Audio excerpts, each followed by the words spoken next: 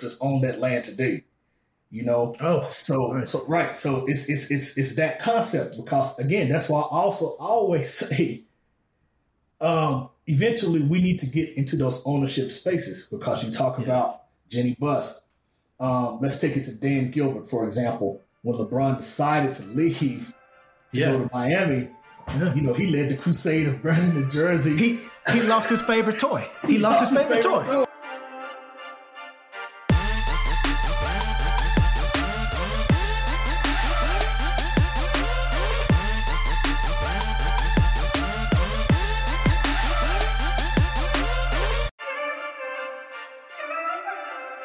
What up? It's your boy Ferg from Three Brothers No Sense. Join my co-host Rozzy and Buff. And I know I don't even have to ask you fellas what's on your mind. We are all reeling from a recent loss that we and the rest of the city of Mobile had this past week. We lost a friend, a listener, a brother, you know, just an ambassador for the city, the late great Montrez Slater, Mr. Indeed, the A1 bullshit. I have nothing but good stuff to say about that man, and he will be missed. So, brothers, I'm going to let you guys come in, and then we're going to take a second and have a moment of silence. Yeah, man. I just want to echo that, man. This one hit really, really close for some reason. Because, you know, Slate was one that, like, you know, I talked to him when you see him or whatever, because he spoke to everybody, right? He was just one of those people that spoke to everybody, was nice to everybody.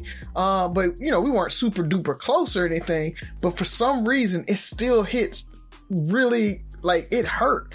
And I don't know what it is. That just is a testament to how much of an icon he was in Mobile, and how much of a light he brought, no matter where he was, into every environment he was in. Because when you say Mobile is reeling, I think the city is reeling off of the loss of him. And so prayers and thoughts to his family, to, you know, the close friends that saw him every day, because I can only imagine being in that light every day and not having it now. And so just thinking about you guys and praying. We'll keep everybody updated as if we hear anything. We'll put you know, funeral arrangements and anything on Three Brothers No Sense, so we'll keep you guys updated on when we hear anything. We'll put it out to you. So that's all, man. What Rozzy said makes complete sense. Like, as far as not being that close to him, but it like hitting you, and you know, it hit me harder than I expected it to. I've had like small interactions with him, like saw him at All Class. He actually was a guest on the other podcast that I've done, Politically Entertaining. We exchanged a couple of inboxes here and there. But nothing like to where I could like say that's my friend or that's my boy or anything like that. And I just want to tell the listeners how arrogant I was. Like, when I first heard he got shot, it was like late. It was like real late Saturday night when I text you guys. And I remember like praying that night. I was like, you know, I had heard that the other gentleman that got shot, Greg, was doing okay. So I was like, okay, you know, bring Montrez through this. Bless all those that are working on him. Bring him out. I said my prayers, and you couldn't have told me that he wasn't going to pull through.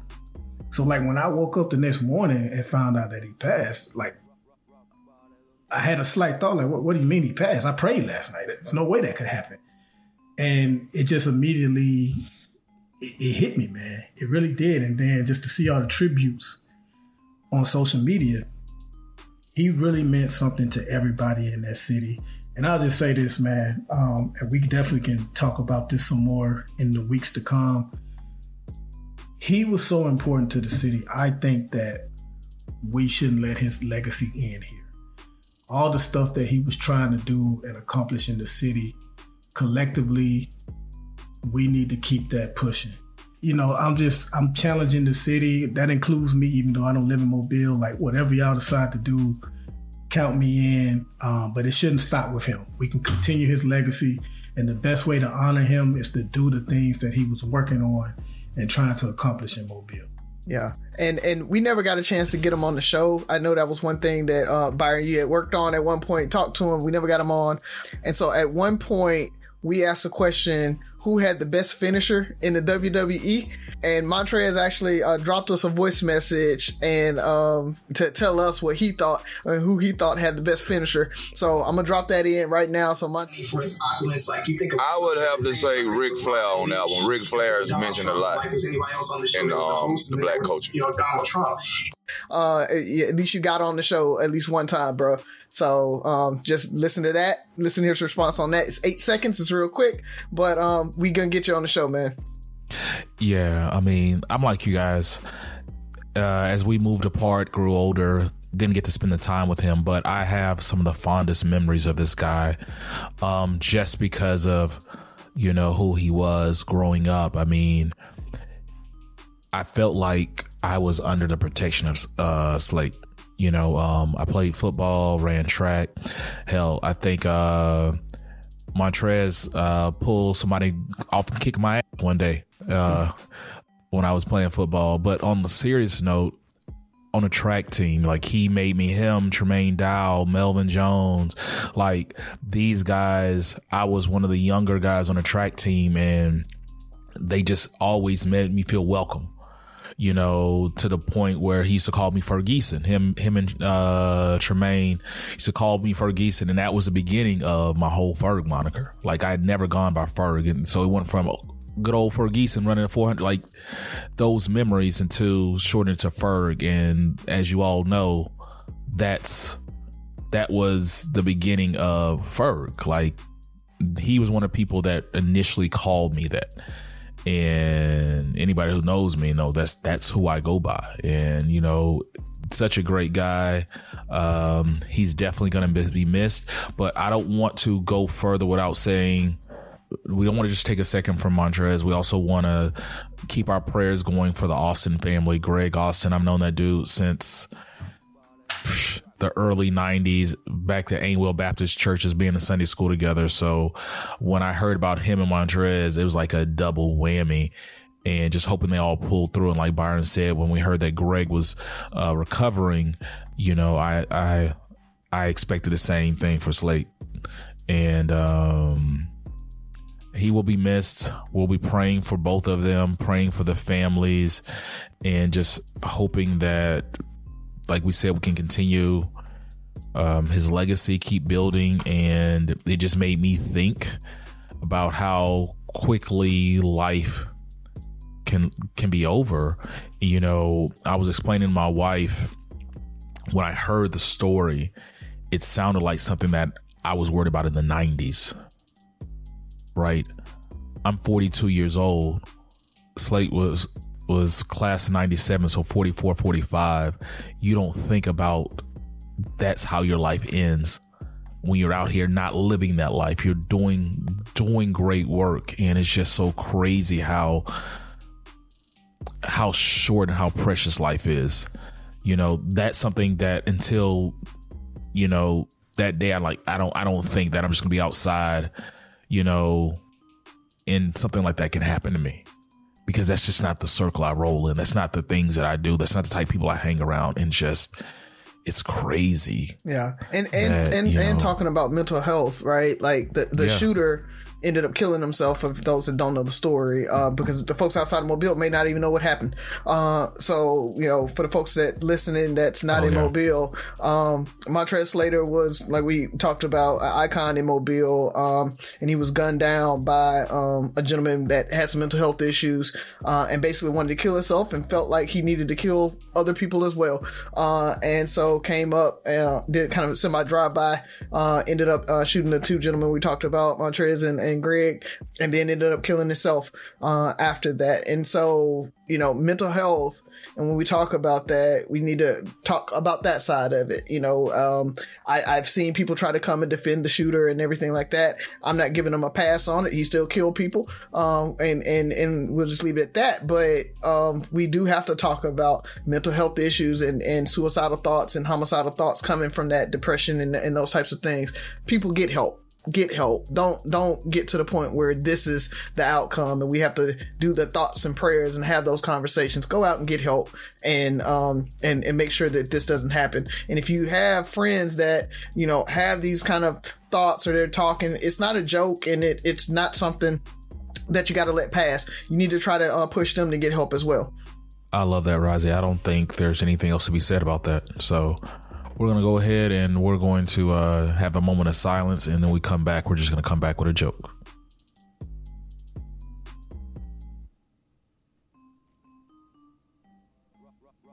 All right, now we're about to grab Sophie. Sophie, hopefully you can lighten the mood. Hold on. Let me go grab him. Hello. Hey, Sophie, did you get the lamp? What lamp? Oh, now you don't know what lamp. The lamp you were grabbing when you unplugged the internet. Oh, yeah, I did get the lamp. How are you doing today? I'm doing good. How are you doing today? How was school? School is good. How are you doing today? I'm doing good. I'm doing good. Good. Thank you for asking. No problem. But you doing Ask good. Bob, too. You gotta ask. Ask Bob. How are you doing? Oh, I'm good. Okay. I had a great day today. So So we had a sad opening, Sophie, because we were talking about Montrez, the friend that I told you that got shot. So we need you to lighten the mood. Okay. Okay? Okay. All right. Okay, that's what I'm here for. All right. I love it. Okay, guys. What's the capital of Florida? So, For some reason, Daddy just knows this off the top of his head. What was Tallahassee. Tallahassee, yeah. That's not the right answer. What is it? That is the real capital. But not inside Joke Land. That's not how it is. Okay, we're not in Joke Land. The capital is F. Dang it. You got it today. You got it today. Yay. You got it today. I got both answers. Yeah. Dude, I went to The school real in one and Tallahassee. the Joke Land one. I went to school in Tallahassee. Oh, you did? Yeah. I did not know that. You did? Now you I know. guys No went one's to half the exact same battle. school. No, we didn't go to the same school. You said you guys met at school. Oh, well, we went to high school together. Okay. Yeah. See, you guys did go to the same school. I was Just right. not college. Your daddy should have went to college with me, though. Yeah, how dare you? Hey, UAB gave me He more abandoned money. me. Go Blazers. Yeah, you had to go when the money was. Yeah. All right. All right, big girl. All right, thank you, Sophie. Bye. Goodbye. Adios. Well, welcome back. This Three Brothers No Sense, your favorite barbershop style podcast. And we have something special for you today. We have a special guest, Dr. Anderson, and he's going to blow your minds with what he's bringing to the table today. Rozzy's going to kind of tell you guys a little bit about him. All right, good people.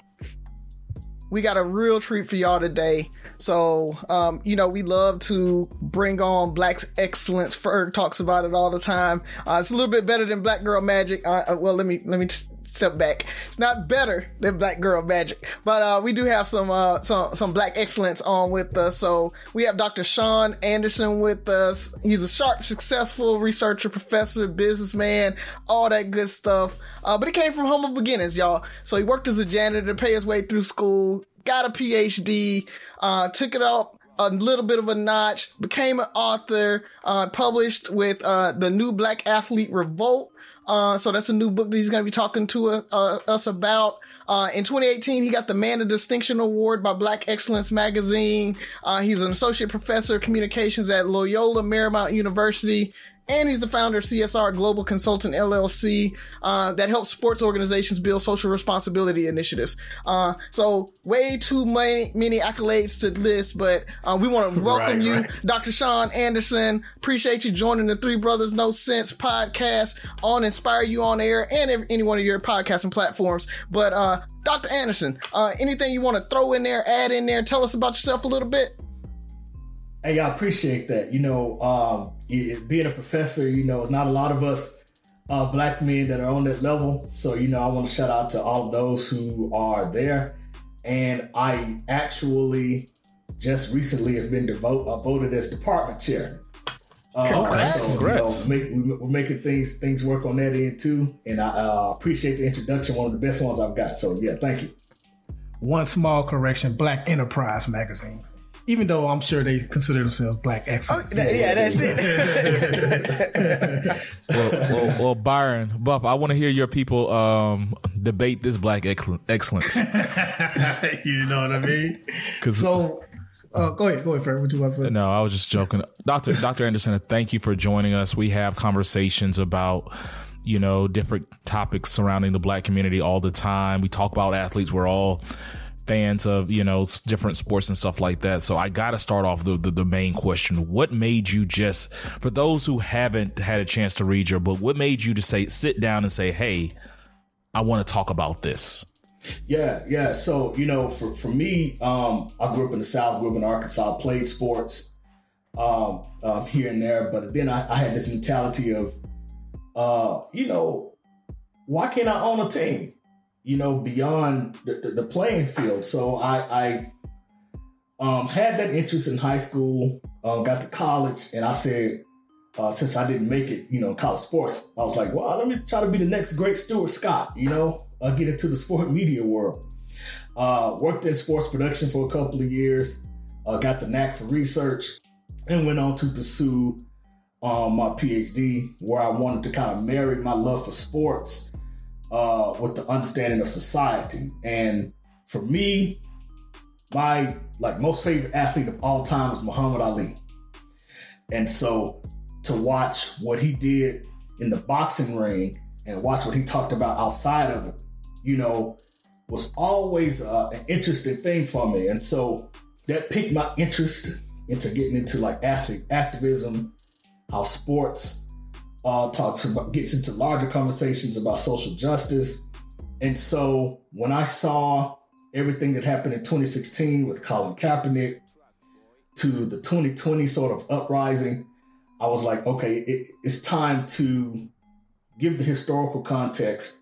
And it's time to talk about what athletes are doing today to try to help us improve our society for the future. And so that was sort of the catalyst for writing this book. So we're talking to Dr. Sean Anderson, author of The Black Athlete Revolt, the Sports Justice Movement in the Age of Black Lives Matter. I'm sorry. So Ferg talked about, your inspiration for writing the book. And in the book, you really kind of cover the beginning of the Black athlete up to today. You mentioned, how Plessy Ferguson affected the horse jockeys, how we used to have black horse jockeys and that ran them out, and how Paul Robeson was pretty much blacklisted at one time. So you have all this evidence where the government has shown that clearly they feel like black athletes have, if not power, they at least have a powerful, influential voice. Yeah. Yet all the time you hear a lot of people say they're just athletes. They should shut up and dribble and all that stuff.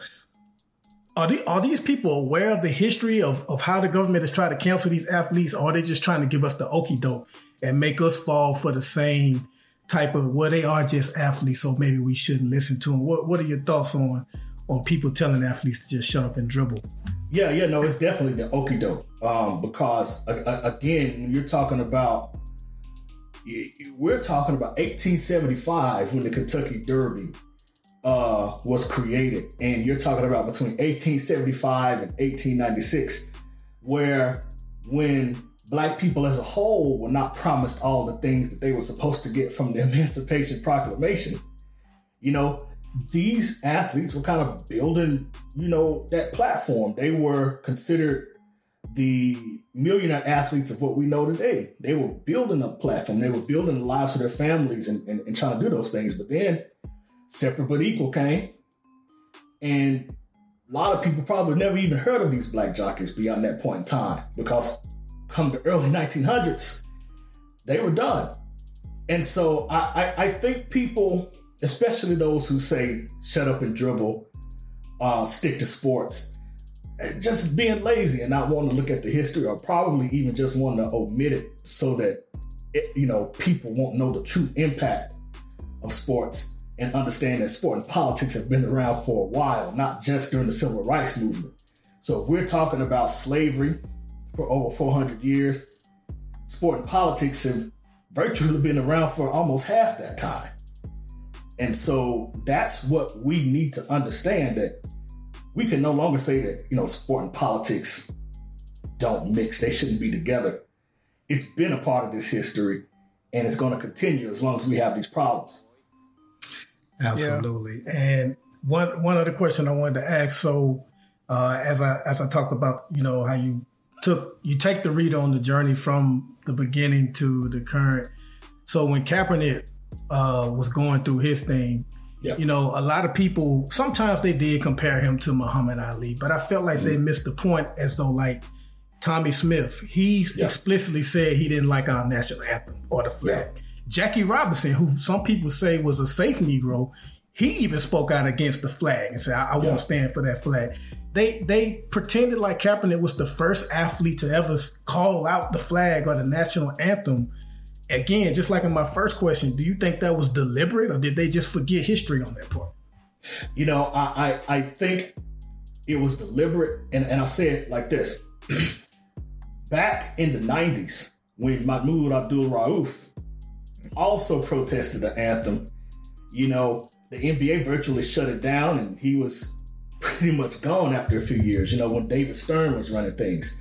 But that also was a time where sport organizations didn't necessarily have to abide by societal rules. They didn't follow. If an athlete came out and talked about something, they just shut them down quickly. The thing now is there's a lot of power through social media. Again, we've seen a lot of these things kind of transpire since the Black Lives Matter hashtag came about, and that was 10 years ago, believe it or not. And so because that we're seeing athletes talking out, establishing their own platforms like the Players Tribune, where they can talk about their issues without, a third-party media source coming into play, people then are trying to kind of squash that because they're saying, oh, you're talking too much. You got too much power now. You just need to shut up and be our entertainment. But that time is over. And that's why I call it the sport justice movement, because again, they can no longer be contained. They're engaging in protest, sure, but now we're engaging in situations where we're getting into policy conversations and policy reform. That's what athletes are doing now. And the people who don't like that are coming out against it. That's what we're seeing. Yeah, they don't want to see that change. So on a previous episode of the show, we asked a question about Colin Kaepernick and everything, and Muhammad Ali, and we said, can there ever be another Ali? And so I want to ask you that question and get your response on that. Do you think there will ever be another Ali? Because even with Colin Kaepernick standing up like that, Ali's still kind of that golden standard. Yeah. Ooh. I don't think so. I don't think so. You're talking about what he had to face, not only with him converting to Islam, that's minor compared to the vitriol that he faced for not going to war. And, the whole country came against him, at that point in time. And you're talking about somebody that was brash and bold and spoke their mind when he was still facing lynching and other things that were going on in the country at that point. Now, that I'm saying that to say that, are we overtly seeing racism like we did in the civil rights era? Probably not, because it's not being perpetuated. Doesn't mean it still doesn't exist, but we're not seeing it as blatant as it was back then. So I don't know if we will see somebody at this juncture who is like Muhammad Ali, I guess, until we see like rampant change where we have more black owners, more black general managers. Once we start seeing those shifts and we can attach that to somebody who caused those changes, then maybe.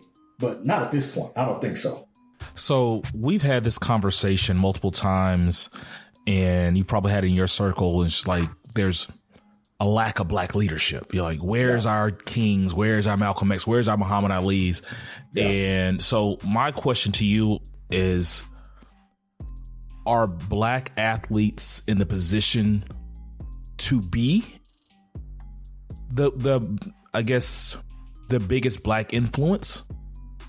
And out of all the other career paths and other people who speak out against injustice, why are black athletes the ones being targeted to shut up and dribble? They're not saying that to preachers. They're not saying that to other people. This is specific to athletes. It seems like it's specific to athletes. Why the black athletes are is it because of the fear they have? Or I wanted to kind of get your thoughts on that. Wow. Yeah. So to go back to the first question, I think we're seeing Magic Johnson, who, of course, Hall of Fame career, is building this gigantic, diverse business platform. He's getting into ownership in many things, on a movie, on cinemas and things like that. So, he's making a mark. Of course, LeBron is making a mark. I think now we are seeing the sort of business side where athletes, even before they retire, are investing and not losing money like we've seen before, in many cases. So we're seeing that slowly but surely. But when it comes to that concept of should they just shut up and dribble and all that stuff, I take it to this thing that the NFL just got rid of a year or so ago, where they said that they were at fault for having a doctor who basically proclaimed that the mental capacity of the black athletes in the NFL were inferior to white athletes. That's why you didn't see a lot of black quarterbacks. And so many people came out against that, and they finally had to get rid of it. And so I say that to say, I believe that because they did it, I'm sure other sport organizations did that too, to where they sort of masked the intelligence of black players to make them look like they were not intelligent. So because society had that concept, then it's easy to say, you're not smart. You need to stick to sports. You need to stay in your lane. And I think that's why that's associated with them and not with like the actors and other people that we see. That the dumb jock persona is that makes a lot of sense of why they say you stick over there, you do that because you're the dumb jock. Yeah. Because if people realize that the dumb jock has something to say, like, are they fearful of the power? Because you mentioned something really big in the business aspect. Yeah. Because these are some of our highest paid black people in the community, there's money, and we all know where there's money, there's power. Right. So it's me as just with our podcast, we can scream to the rooftops with the injustice, but we don't have the financial backing to do this. But if somebody like LeBron says, I'm going to back this podcast, I'm gonna push this podcast. Now, whoa, there's a whole nother aspect to it. So are they fearful of the power behind the money? Is it because not just the money, it's because they're the face of a franchise? It's not me being a black pastor. No, I'm not a black pastor, but if I'm a black pastor and I'm speaking to a black congregation, it doesn't affect the community as much. Yeah. But LeBron and these other athletes who are out here doing things like, you represent the Lakers, not the black Lakers. You represent LA Lakers, who are the biggest sports franchise in basketball. I have to be careful what you say because you impact my pockets, but also now you have a whole new congregation of listeners. People who are following you, and something you say might come back to hurt us. Because I've always been confused on why, a lot of times we're like, athletes need to say more, they need to do more, but it's. Is there more behind the scenes that's stopping them from speaking up? Because are they the power play? Yeah, here's the thing too, because you were connecting that thought process, again, like you say, why the athlete singled out relative to stick to sports, or stick to sports or whatever, instead of like telling musicians stick to music. It's this. Athletes also have that attachment to culture, right? Where Black culture, the way we go about doing things, is usually copied by, white folk. You think about the type of dances that we do. Some white kid will do it on TikTok and it blows up. It takes me back to when Miley Cyrus was twerking, right? Some years ago. I'm like, man, that was doing that in New Orleans 20 years ago. But when she's doing it, it's a phenomenon. And so if you now then bring that power of the athlete, of the LeBron, of the Giannis, of Steph Curry into the fold of business, then I think there's a large level of fear involved in how much of their power can impact the way that we go about our society. So it's a both and. It's the constantly trying to put down their intelligence while also trying to control how cultural power is shifted. I think that's always been the case, but we're seeing some growth with that, again, because of athletes having an outlet through like Twitter or Facebook or TikTok. Sometimes it gets them in trouble, but we're seeing some growth slowly but surely. Is it fair to put the responsibility on our athletes to fight some of these causes? Oh, that's a great question. And you know what? And I think that was a question that was not just asked about the athletes of today, but that was, over the years. Should they become involved? It takes it back to Charles Barkley saying, I'm not a role model. I'm not a role model, yep. Right. Years ago. Right. And so then he tried to clarify that by saying, I was just saying that, teachers and doctors and lawyers should be looked at as much as we are. But I think there still should be some morality brought to these athletes at the end of the day, because, again, just bringing it back to the point I just made, they have tremendous power, whether they want it or not, to influence society. And so, if you're talking about trying to build schools, for example, like LeBron, like Jalen Rose, then quite naturally, the conversation will then shift from not only your playing career, but how are you making a pathway for these kids for the future? And so, I don't see why we should stop putting that responsibility on them. Now, if we're saying that they're the only ones responsible, then I should say no, not all the way. There needs to be connections and collaborations if we want to push things forward. Yeah. Yeah, and some of the responsibility falls on everyday people like us too. Yeah. So I wanted to kind of take it. No, this is still to the athletes, but anytime a George Floyd or Trayvon Martin happens, the media always asks the Black athletes, right? Yeah. But yet we always hear how we're one country, one nation. We're not divided. But when things like that happen, they only ask the Black athletes. So they're pretty much saying, hey, that happened to y'all. What you got to say about that? Should we start challenging our media to ask these white athletes to speak? Like if it's an American problem, not just a Black problem, but an American problem, then shouldn't Peyton Manning be asked, what he thinks about what happened to Trayvon? Shouldn't Aaron Rodgers, a lot of these other high profile, why do we always only go to the Black athletes and put that question on them? Do we need to start challenging our media in that way? Absolutely, and here's why. I blame it on the way that the media portrays the athletes. Okay, so check this out.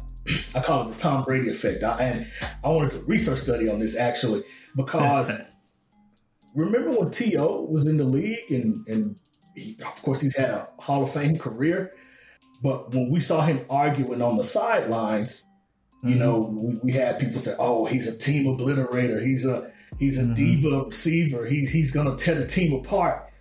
But every team he was on, whether you liked his personality or not, he was showing out and balling out.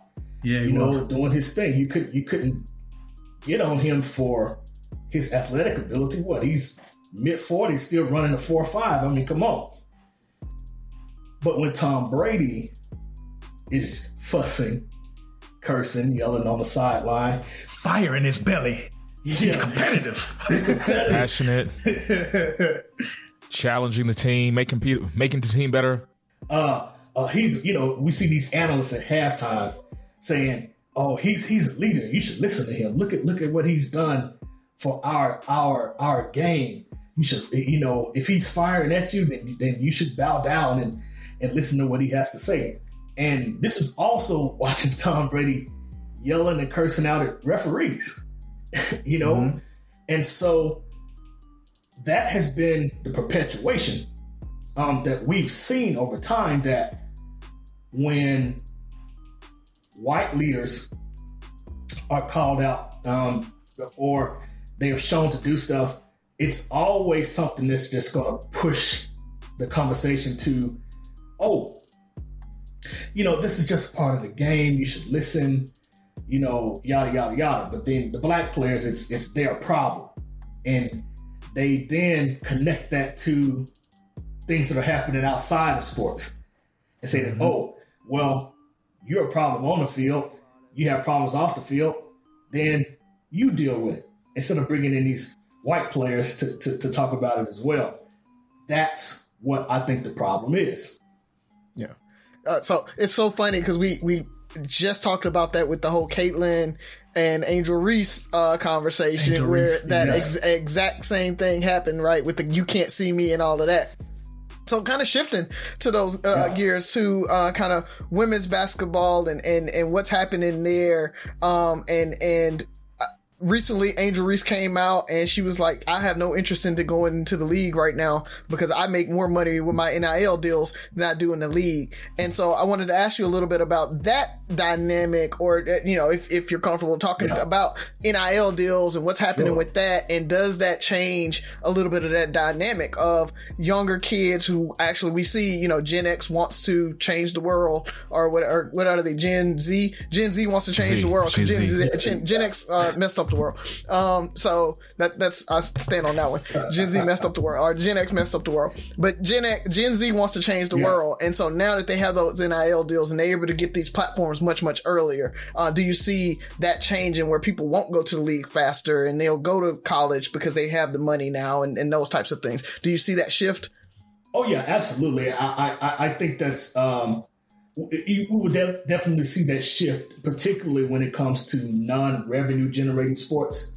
So if you're talking about if the men's college basketball still has the one and done, which I know they're contemplating on trying to get rid of that again, then we'll probably see them go ahead, at least the ones that are projected in the top 10.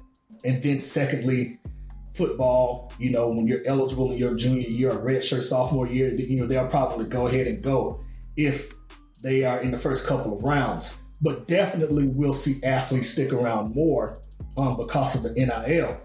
But here's the challenge. The NCAA, they are catching flack because of the NIL deal. They're losing that power and credibility.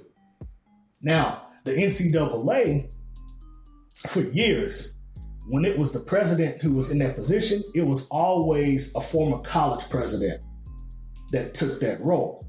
But now, the current NCAA president is a politician. And so why would we put somebody who I think at the time used to be the governor, or he was a leader in Massachusetts? Why now have a politician in this role if to not try to fight back against the NIL? Okay. Yeah, they setting up for that. They're setting up for that. And so as we see that growth of the NIL and what these athletes earn, and even what they give to charities and things like that, the NCAA is going to try to find a way to get a piece of that pie in one way, shape, or another. And so while we will see the Angel Reese's other athletes stayed probably their full 4 years in the sport, we're going to see the NCAA also try to, again, reclaim that power in how they structure the college sport game. It remains to be seen, but they got a politician for a reason. So, and with your consulting agency, you kind of help some of these organizations build some of these responsibility initiatives and things like that. So kind of tell us about how that works and like what kind of initiatives kind of have you built in the past, those types of things. Yeah. So CSR Global Consulting, it's essentially an organization that helps sports brands develop, implement, and in many cases, if they need revisions, amend their social responsibility initiatives. So it's been avenues where I've either given, a keynote speaking address to, executives, or I've served other organizations outside of sport who are trying to tell the stories of sports figures. So, for example, I was brought in by PBS a couple of years ago because they wanted to create this children's show called Xavier Riddle and the Secret Museum. And in that show, they wanted to tell the stories of key figures in society like Albert Einstein, Helen Keller, people like that. And so they called me in because they wanted to start telling the story of Jackie Robinson, Althea Gibson, Jesse Owens, and all these people. So essentially, they gave me the script of the show, and they asked me to see if they're accurate, or are they telling a story that will, positively impact the legacy of a Jackie Robinson. And it was in so many of those cases where I had to go back and forth with them like several times to tell them, "No, this ain't gonna work. This ain't how the story is gonna be told. This is not how people acted back during the civil rights era, pre-civil rights era. You got to change this, amend this." So those are some of the things that I've done. With sport teams, this is interesting. One organization that I was supposed to work with was basically trying to build all of these initiatives for community development and low-income communities, all this stuff. But instead of me actually sitting and reading through what they were trying to do, they just wanted me to say, "Oh, I see this. I'm going to check this off. Y'all can go ahead and do it," without any type of evaluation. And so, of course, for me, I was like, that's all right. I don't want any part of this if I can't actually take this apart and try to build something with it. And so those are a lot of the things that I do and the things that I see and the challenges that I have in doing this consulting work. It's funny that you say that because it made me think of, it sounded like they wanted you to stamp your name by it to get approval. Yes. Like they wanted to, it's almost like I have a black friend moniker. So there's an episode of Atlanta that was similar to that where I forgot. Oh my God. Was it the Coon wear apparel? Yes. Yes. And they brought in this black delegation, this black committee to kind of say, well, they've never been racist and all this stuff, and we're going to give money to charity and all this, trying to make up for their atrocities and stuff like that. Yeah. But I always question, because even in today, we see so many companies, and even away from sports, just make these like slip ups. Things that are just so cringeworthy. It's like, how are you going to put monkeys on a shirt for Black History Month? Like, what makes you think that's a good idea? Why are we going to have Black History Month celebration? We're going to have chicken and watermelon. Like, what?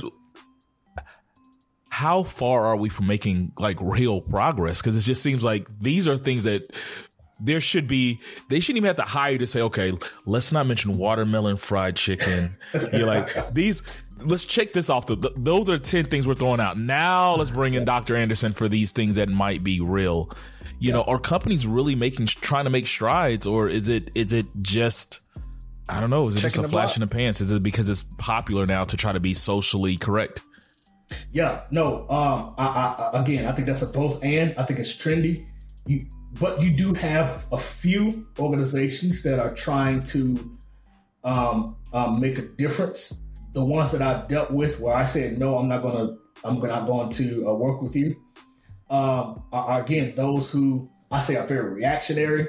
I call it like a toddler who's sitting there eating spaghetti with their hands and they're just throwing it everywhere. And it's some of it is sticking and some of it is not. And that's what these sport organizations are doing. They're just throwing out all these things and saying, we've done this. We exposed 20 black kids to MLB stadium, or we've exposed 20 black kids to the beach where they've never been there before. And we have made success in our society. Well, none of that stuff speaks to, for example, some sport organizations who are saying that they are building educational pathways for black kids. Well, taking them to the beach, okay, cool. That's a fun day. But what does that do for the scholarships that you say that you're going to give them? Well, what's going to happen? But here's the thing. And this is how sport organizations are getting around these issues. Let's take Major League Baseball, because my dissertation was actually on them. So Major League Baseball says that you can't get drafted by a team if you're under the age of 18. Okay? And let's say that you have $1 million that you want to invest in this one kid to help them get to the pros. Well, there's this thing called the boatload mentality that says, okay, I can't focus on this kid that's a U.S. kid, but I can go to the Dominican, take that same $1 million, split it 5 ways, and I can start building up these kids from the age of 12 so that by the age of 18, they're skilled enough to get drafted into the game. And so with the goal of, if at least 2 or 3 of them make it, we've invested our money well. But the other kids are just going to go back home to poverty. And so that's one reason why we see the lack of black players in the game in Major League Baseball. And we've seen the increase of Dominican players. So there's maybe 6%, 7% black players in baseball, whereas there's 20 to 30% of Dominican players. And then we saw in the last World Series, no black players are on the roster. The only black person that was involved was Dusty Baker, the head coach. Wow. Mm-hmm. So this is the thing. Major League Baseball has this corporate social responsibility concept that says this is the game of Jackie Robinson, and we are wanting to make this game equitable. But again, to this day, and they've had programs to try to fix this since 1989, still, there are these problems. And so, especially for the major organizations, we're still seeing problems. I will give the NBA a little bit more credit because Adam Silver is a players commissioner and he's at least willing to sit down to see what can we do to change things. It hasn't scratched the surface of what we need to happen. But again, these are the issues that are present. Sport organizations say they're trying to do stuff, but for the most part, it's just lip service. So that's the challenge that I'm trying to push forward with accountability on that angle. Yeah. And it's crazy because I always think about what gets black people upset enough. Yeah. And poor black athletes is not one of them. Yeah. It's because these issues affect a small few, right? Are we going to boycott the Lakers? Or we're going to boycott MLB because they're recruiting and not spending enough money in the black neighborhood? It's like, okay, now we just want to have a couple more multi-million-dollar black players. Like, yeah. It's a problem that affects a few in the way we see it. But at the same time, if, the athletes potentially were more involved or more visibly involved in black issues where we're seeing them as the leaders and the potential they have to give back to the community, what we support them more. It's a tangled web. We don't care enough. It's not bad enough. And we're just going to keep on trucking because they make a lot of money. Their problems aren't our problems. Right. So I think I want to get you to correct me on something, because I think I'm in the minority on the panel. I've been hearing the word power thrown around a lot with these athletes. Okay. I actually don't think athletes have power. They have powerful voices. Yes. So they choose to use their voice to influence a large group of people to go out there and demonstrate. Then maybe you can call that power. But to me, LeBron doesn't have power. Jenny Buss has power. Patrick Mahomes doesn't have power. The owner of the Chiefs has power. Yeah. Those athletes have leverage. Yes. So they can use their influence and try to leverage. But I try to be careful with that word power, because we have all these black athletes. If they had so much power, we wouldn't be asking every year, why aren't there that many black NFL coaches? Why aren't there any black NFL owners? So I just wanted to see what your thoughts were on that. No, I agree with that 100%. It's like the rich versus the wealthy mentality, right? Yes. That's been the concept that I kind of had in my mind, because my grandfather growing up, he had an 8th grade education, but he was about business and building business, and he bought land in 1947 when my mom was born for $200, and me and my sisters own that land today. So it's that concept, because again, that's why I always say eventually we need to get into those ownership spaces, because you talk about Jenny Buss. Let's take it to Dan Gilbert, for example. When LeBron decided to leave to go to Miami, he led the crusade of burning the jerseys. He lost his favorite toy. He lost his favorite toy. Yeah. LeBron came back. It's kumbaya. LeBron left again. And here we are. But at the end of the day, LeBron is getting the media attention. But Dan Gilbert is going to pass the Cavaliers down to his kids, their kids, so on and so forth. Same thing with Jerry Jones. The Cowboys are one of the worst franchises when it comes to winning a Super Bowl over the last couple of decades. But they are America's team. Yeah. They are America's team, and they are the most highly valued NFL team. Yes. And it's not even close who the second team is. Jerry Jones is 80 plus. He's going to pass that down to his kids. That's the power. And I absolutely believe that 100%. Players have a lot of leverage. They have a lot of media attention. But they're trying to scratch that surface of becoming billionaires. But you got somebody who created a computer technology company who's coming in and buying the team that you're playing for. So that speaks a lot to where the power dynamics are. When we can get to that systemic oppression that we're seeing at the ownership level, at the president of the team level, I think that's when we are able to make a lot of strides, because again, like you say, the Rooney Rule, it's a strong suggestion. But it's not mandatory.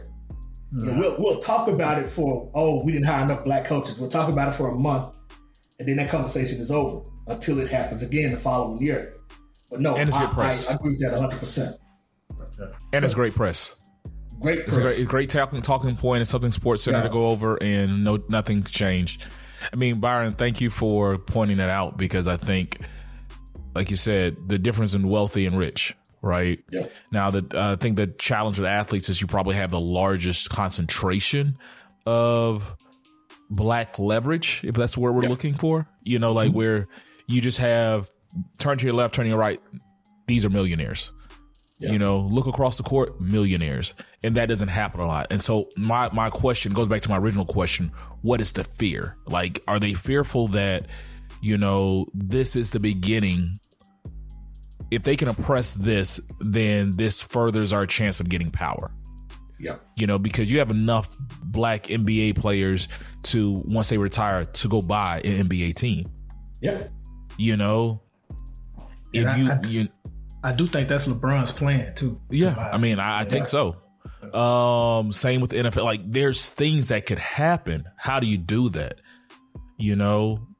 start their own franchise. I don't know what it is, but it's just crazy, man. I mean, you keep doing your work. First of all, let's give you your flowers while you're here. I don't think we harped on you enough about what you're doing, how you're shining a light on something that should be discussed more, you know? And there's so much more to black athletes and black athletics than we know. You know, we get excited about like you said, the impact that they have. You know, everybody, Ja Morant got black and white kids across the country doing the gritty, you know? Yeah. Now, if Ja Morant or someone like that had the same influence on something that was truly impactful in our lives, where would that go? Like how, you know, keep him the dumb athlete, you know, keep him the dumb jock, keep him dancing. Kudos to you, brother, and what you're doing. Yeah. I gotta hit back on. Where the hell were you working as a janitor that you paid your way through school, bro? You made me think of one of these 80s films where, you know, they got a summer job as a lifeguard and they paid their way. Man, I had a job. I was in the Army. I was doing all kind of stuff, and that paid my rent. Yeah. Well, see, you know, here's the thing with that, though. Like I say, I'm the first person in my family to earn a doctorate. My mom's, she was a janitor her whole life, you know. My grandfather worked, you know, it was back in the day, you know, but he worked as a factory worker, making $5,000 a year, taking care of 11 kids from the 30s and 40s, you know, all the way up. When I was born, he'd already retired, but he went back to work as a janitor. So it was him and my mom's working in the same district. And so, again, they instilled in me that, you know, I needed to pursue something. My mom's told me that when I was born, he said, you know, I was going to be great. And I take that to heart, and I appreciate it because, again, once, you know, I made it to college, you know, small city in Arkansas we had smart black kids, but the black kids were not given the scholarship offers like the white kids were. And so it was trying to survive, you know, knowing that I wanted to make it out of the hood. And, you know, my mom's knew the people that worked at the school district. And so I said, hey, I'll just go to school full time from 8 o'clock in the morning to 3:30 in the afternoon, and then I just go to work from 4 to midnight. And I did that for my first 2.5 years of college. And so until I started doing internships and got into the media world. And so it kind of built from that. And so, you know, it was just that strategy of, again, you know, humble beginnings. You know, nobody taught us anything about business or leveraging your education to do consulting, none of that stuff. So it's been that journey. You know, and there were multiple times where I got homeless, car repossessions, all that stuff along the way to get to this point. And so for me now, it's like, I understand what I want to do. I've been doing this for over a decade, and I'm just continuing to build it out. You know what I'm saying? I want to inspire, you know, the next generation that, you know, this black man magic thing is real. And speaking of that, you know, it was a decade ago when we weren't even talking about this. And so it's good to talk about it now because I think this is now setting that standard of intelligence that we needed to see. And so it's showing that, you know, we can build from scratch and get to this point. You know what I'm saying? And that's what I want to do. Dr. Sean M. Anderson. The book is The Black Athlete Revolt. I can't talk today. The Black Athlete Revolt. The Sports Justice Movement in the Age of Black Lives Matter. Doctor, we want to thank you for coming on, man. Very interesting topic. I read $40 Million Slaves about 15 years ago. So when I saw your book out, I just instantly thought about that book, man. So a lot of good nuggets in there. Yeah. Go ahead, Ferd. Yeah, I was actually about to mention that. I was looking at that. I actually was listening to it the other day. And when I heard about your book, that's the first thing I thought about. I was going to bring it up earlier, but I didn't want to bring it up. Like, I want to, if he ain't reading this book, I'm going to sound like an idiot. But yeah, man, like you were saying, Byron, definitely thank you for being on. I didn't mean to cut you off, my brother. Continue.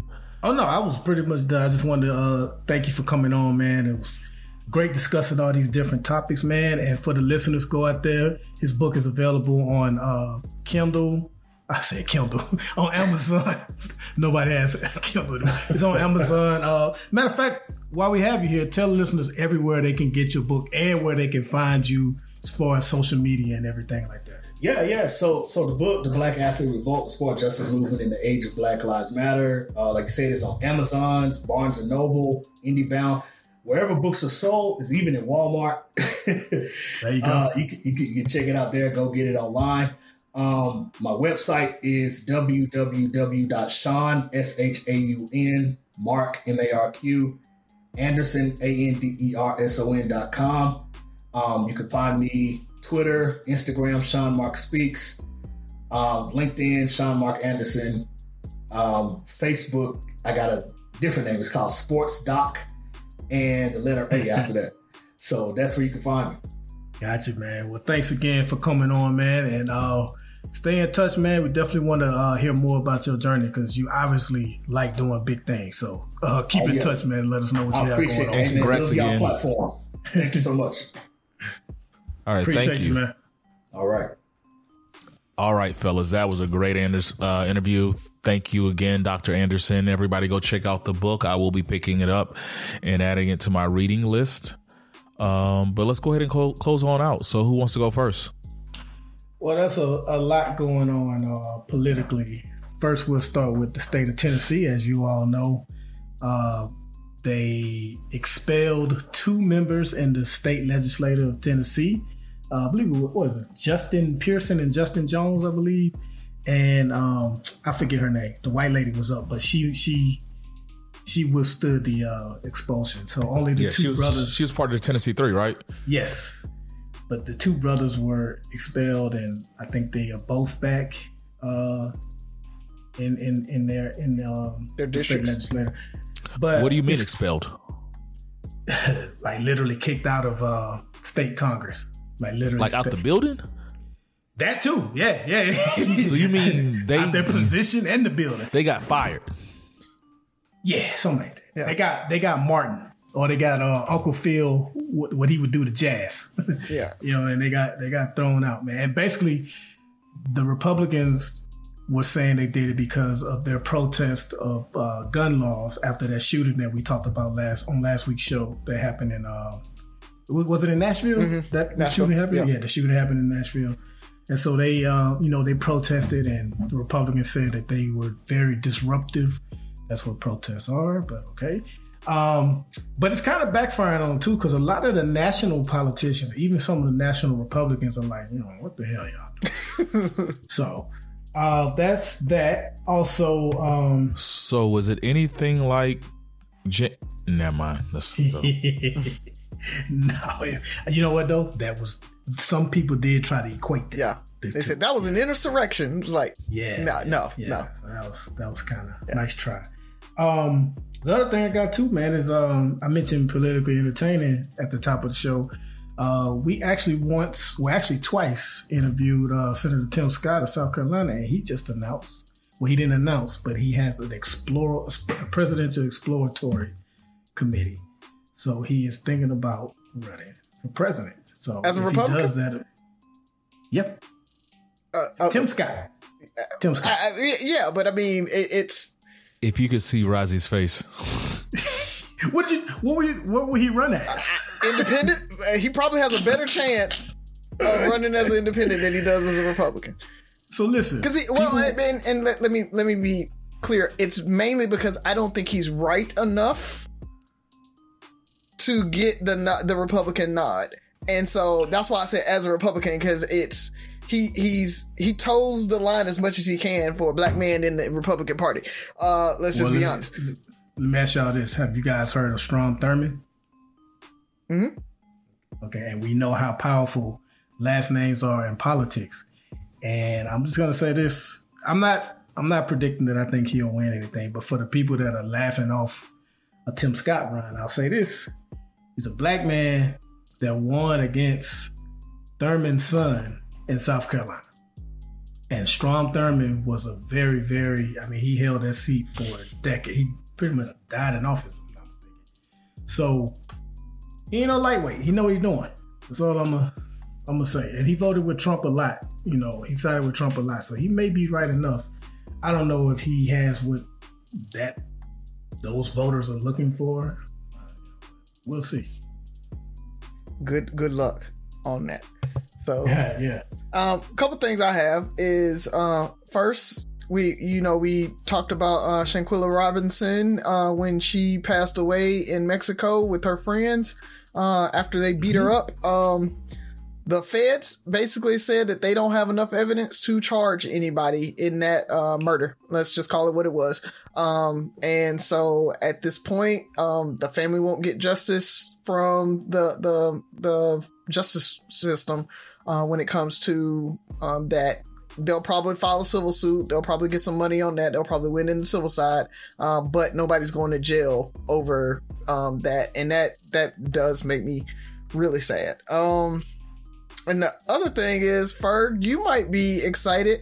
HBO Max, that is actually becoming just Max now. Discovery Plus and HBO Max are combining to become just Max. But they announced that they are redoing Harry Potter as a series. So each book will be a season, and you will get about 8 to 10 hours of each book instead of just the 2 hours that you got for each book from the movies. So the Harry Potter world is split on that one. But a lot of people are leaning towards liking it. So yeah, we'll see. I'm kind of excited for it myself. I think it's going to be pretty good.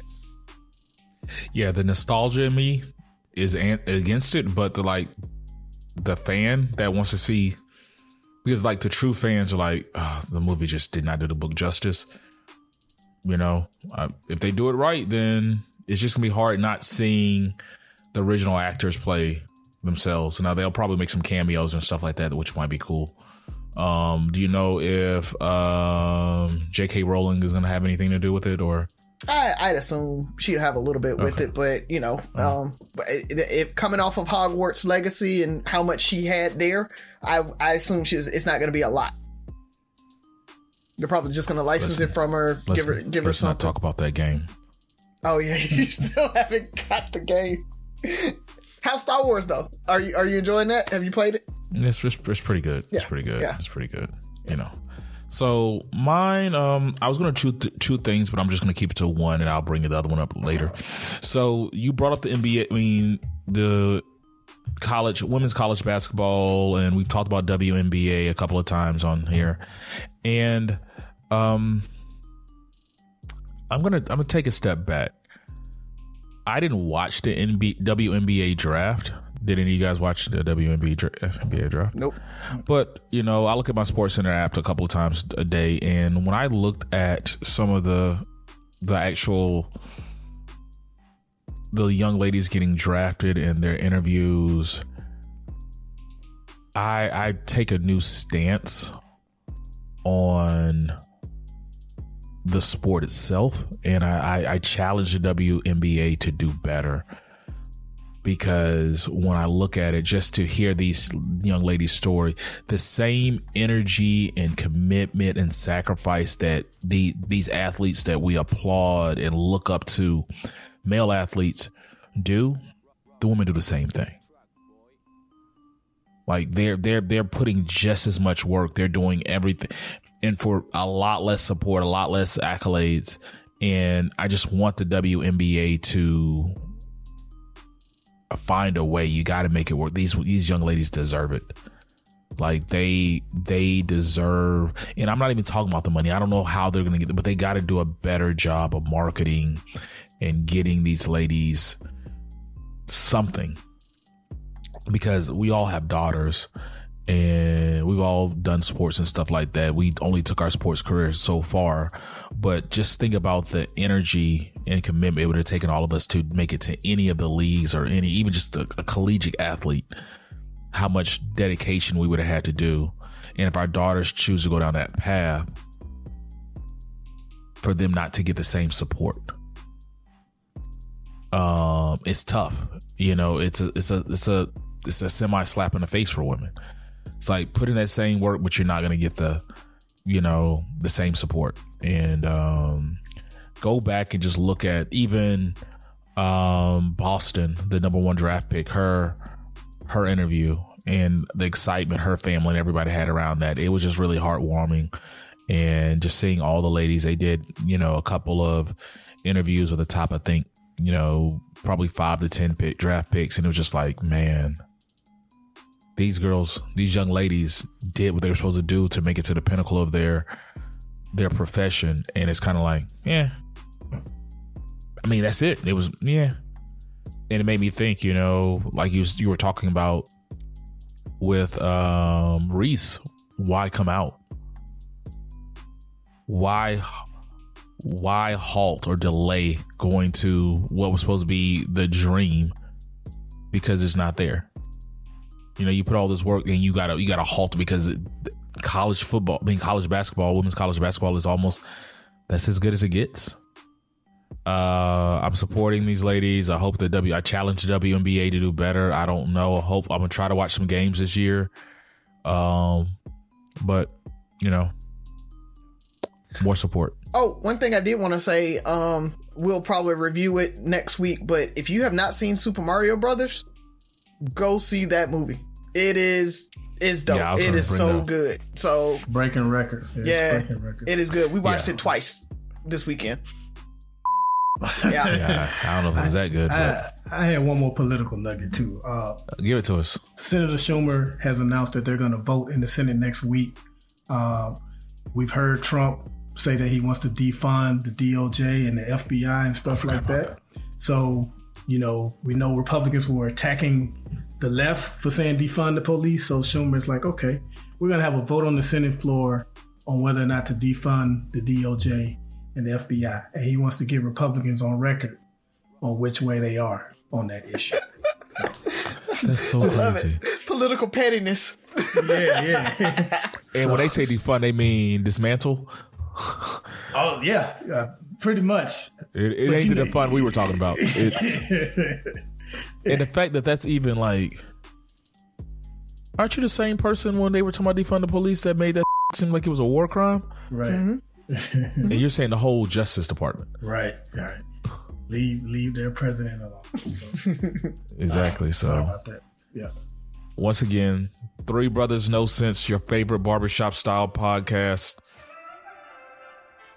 Remember 6 rules of podcasts: listen, like, share, subscribe, comment, and most importantly, listen again. Talk to you next week.